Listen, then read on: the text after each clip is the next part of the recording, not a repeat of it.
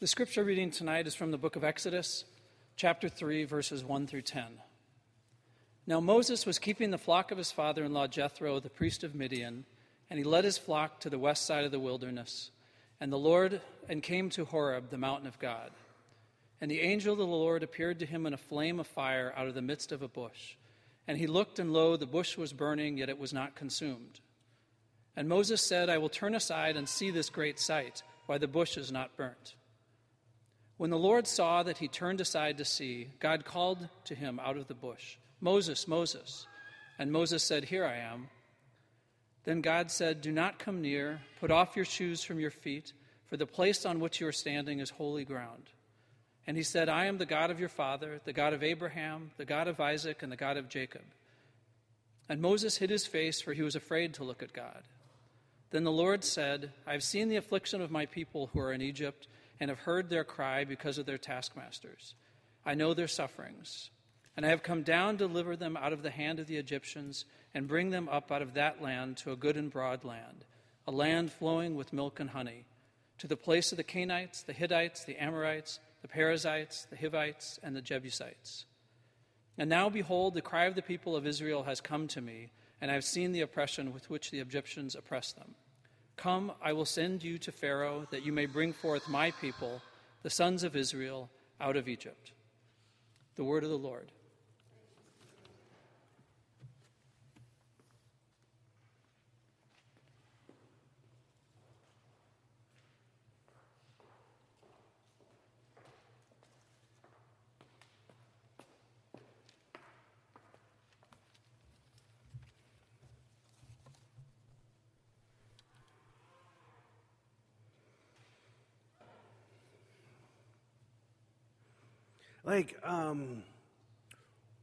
What is God like?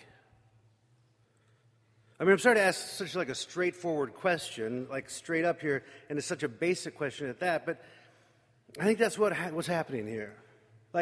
Okay, when you write a sermon, you just have you ever cleaned out your closet and you get everything out and everything's all on the floor and then you're just tired? And you can't even imagine what's going to happen next or how it can all get put back together or anything like that. That's sort of what happens when you write a sermon. You take a text and you just pull it all apart. And, that's where I was at. And I was thinking about the biblical narrative here, thinking about this text, and I'm thinking about the Dismantling Orthodoxy lectionary that we've been doing, thinking about the biblical narrative's propensity to move towards creating hierarchies and power structures and orthodoxies, while at the same time moving to dismantle them, moving to deconstruct them, undermine them. And so then I think, I'm starting to get a handle on this whole thing, this whole text, get a handle on what I'm thinking, kind of straighten out my thoughts so I can write them down and then tell them to you in a way that is kind of comprehensible. And I make an outline, and I read it over, and I think, yes, this is it.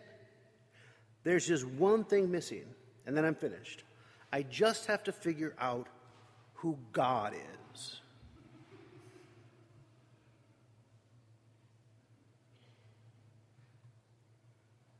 Here's Moses. He's out in the wilderness, tending his sheep. Well, they're not his sheep. They're his father-in-law's sheep. Jethro, his father-in-law is Jethro. And he was either a prince of Midian or a priest of Midian, depending on how you deal with a few translation issues or whether you believe Rabbi Josiah or Rabbi Eliezer. And you know how Rabbi Eliezer can be. But what you decide, or what I decide about this, could affect the way I think that the text of Exodus is trying to tell us who God is. But just tuck that away for later. Moses has no idea what is about to happen. He thought his life was settled, right? He's a shepherd now. And that's it. It's not how we thought things would turn out, but here he is. He was raised in the Egyptian palace as the son of the Pharaoh. Then he had an incident. He was out for a walk. He saw some Egyptian roughing up, beating one of his fellow Hebrew, and he intervened. Ended up killing him. There was no one around, so he buried him in the sand. Next day, he's out for another walk. He sees two of his own countrymen. They don't really have a country, but you know what I mean. a few of his other countrymen, they're arguing, and one beats the other one, starts hitting him. And Moses intervenes, which I don't know why he would ever do that, since what happened yesterday when he was out for a walk and intervened, ended up killing someone, but he does intervene again. I don't know why he would get involved at all, unless he's like out there looking for action or something. Like he got so into it the day before, and he wanted another tussle. I mean, I don't mean to diminish murder by calling it a tussle, but I also don't want to imply that Moses was out looking like some kind of psychopath. Maybe it's just that he was like raised in the palace, and it's like one of those things, like one of those children of privilege, and he just thinks like he can just intervene in anything and tell people what to do, and he assumes he's in charge, and they'll just listen to him. So he steps in and he says, "Hey, why are you hitting one of your fellow countrymen?" And the guy stops and says to Moses, "What are you going to do about it? Kill me and bury me in the sand like you did the Egyptian?" Moses kind of freaks out. Knows he didn't get away with it, and it's just a matter of time before he gets caught, and so he runs away. He meets a shepherd girl, a deal's made with her father, who is a prince of Midian or a priest of Midian, depending on how you are, if you're on team Rabbi Eliezer or team Reb Josiah, which again is not important for the story now, but could come up later. So that's how Moses finds himself shepherding. He's just shepherding away out there. I don't know exactly what that involves. If it's like moment to moment what it involves, is there a lot of constant monitoring, like no wolves over there, check. No wolves over there, check. Eating grass back there, good. I don't know. I don't know at all. Maybe it doesn't seem to me actually like it would be that intense, the shepherding. Like, I don't know. I think it would be just like maybe like walking around with sheep in the wilderness, sort of, I think. I think sheep maybe pretty much take care of themselves. They probably go out there every day. And that's just pretty much in the evening, say it's time to go home. I don't know. So I think, maybe it's not as exciting a life as living in the Pharaoh's palace. But maybe Moses is resigned to a life of less action. Maybe he loves it. Maybe he's glad to be far away from the city and the craziness. I mean, every time the guy takes a walk, somebody's beating somebody up. Probably be good to get away from that. Remember, he was never quite comfortable in the palace. Always felt like an outsider, like he didn't belong. So this is where he finds himself, either bored or grateful, just taking it easy. When something catches his eye, it's a bush that's on fire. And he notices that the bush is burning, but the bush is not being consumed. Just like maybe seeing a bush doesn't seem like it's that remarkable to him. Maybe bushes start on fire in the wilderness all the time. Or it's like really hot and they just sort of burst into flames or something. I'm picturing like tumbleweed, right? Like it has to be really dried up bush or like a dead bush. But maybe I'm reading it wrong. Maybe it's growing green, lush bush, and that's why he stops initially, because bushes don't usually like start on fire when they're lush and green. But then he notices that it is on fire, but is not consumed. That is what's causing him to say to himself, "Let me turn aside.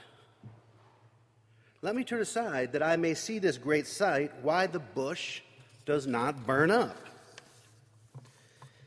And that's when it happens. When he turns aside and begins to approach the bush, the text says, the Lord saw that he turned aside to see. And God calls to him from the center of the bush, "Moses, Moses, here I am." Which is what people always say when God calls out to them. Here I am, Adam, Noah, Abraham, Isaac, Jacob, now Moses. Here I am. So if God ever calls out to you, little tip. I mean, what am I saying? If. When God calls out to you, just say, "Here I am." Moses says, "Here I am." God says, "Don't come any closer. Take off your sandals. You are on holy ground." And God goes on to introduce God's self. God says, I'm the God of your father, the God of Abraham, the God of Isaac, the God of Jacob. And Moses hides his face. The belief being that if you see God's face, you'll die. Well, that seems to be the rule, at least in the book of Exodus. Because in the book of Genesis, when God calls out to Adam and Noah and Abraham and Isaac and Jacob, there was no hiding their face. They just straight up talked to God in the book of Genesis. I mean, they say, here I am. No hiding. Well, except for one time when Adam did hide, but there were circumstances. But here, Moses hides his face. And another thing else that's something different here. In Genesis, God doesn't use like tricks or supernatural devices to talk to people. Like he just walks into Abraham's camp and sits down and says, guess what? You're going to be a father. They have a little something to eat. It's fine. But here, God, why does he do what he does? He sets a bush on fire to get Moses' attention. And then he speaks from inside the bush.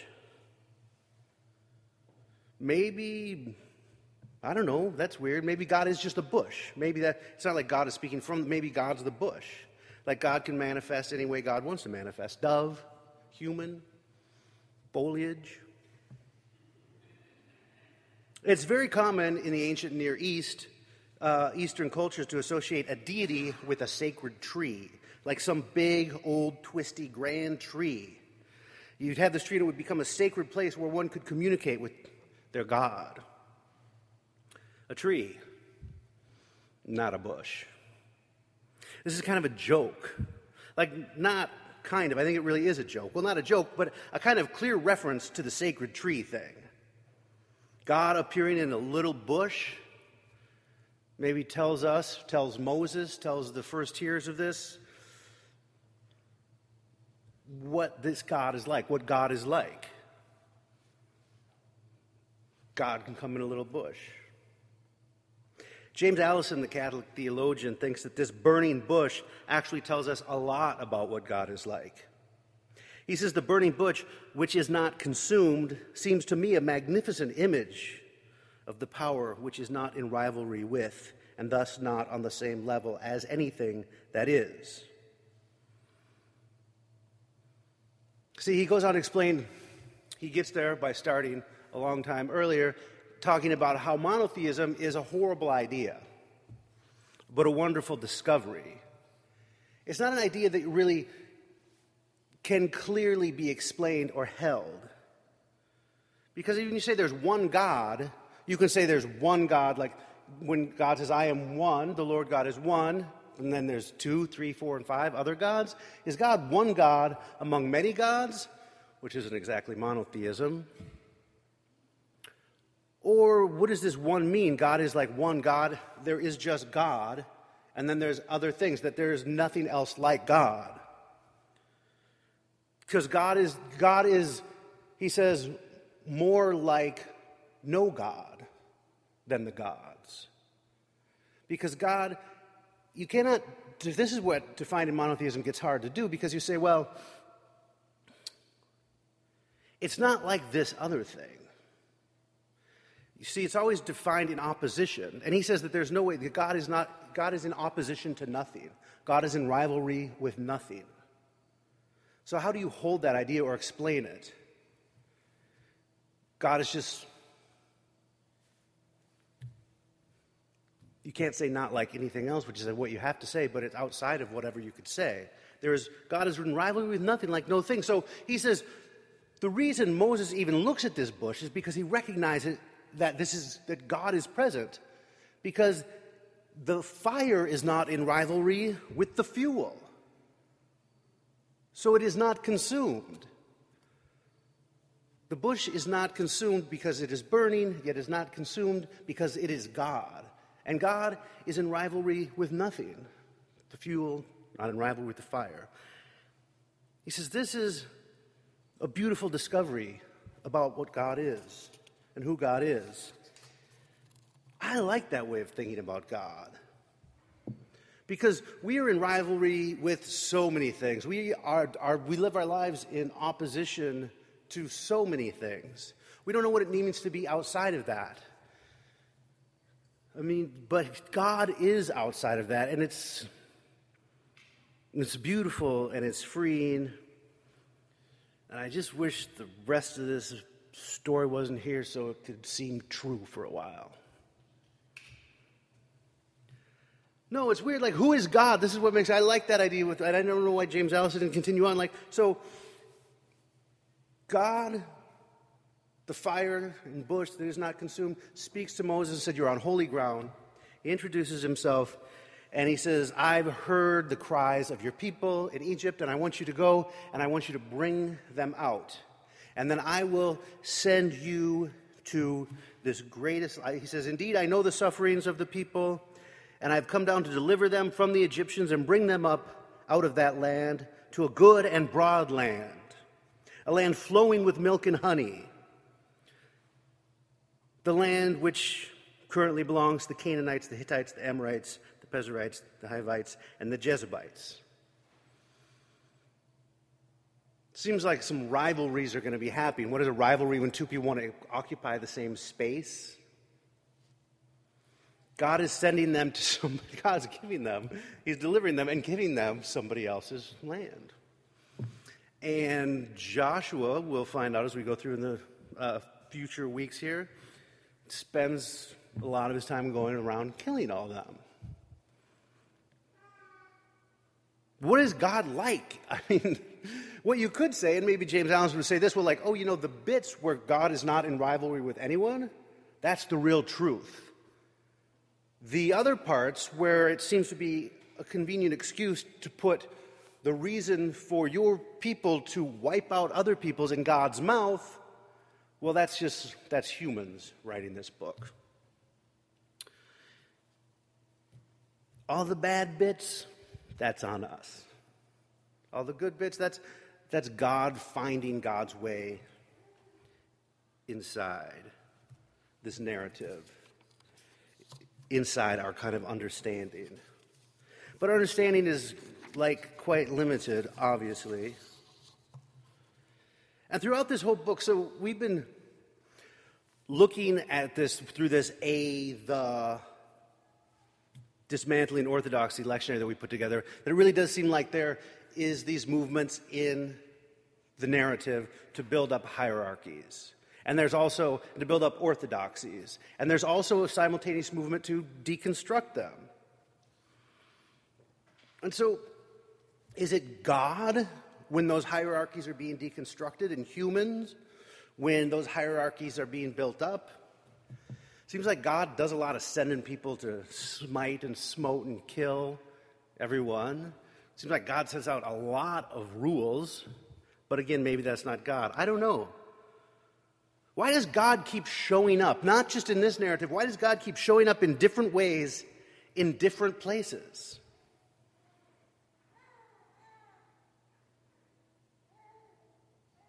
Maybe that's because that's where we are. Maybe in spite of whatever, God is not in rivalry with anything. God can show up in the guise of our ugliest imaginations and definitions of God. Maybe God actually can show up in, fundamentalist definitions of who God is. Or in, maybe God even can show up as the white-bearded old guy. Maybe God can look like power if that's the direction we're looking in. Maybe God gets in front of us wherever we're looking and then starts to take things apart from there.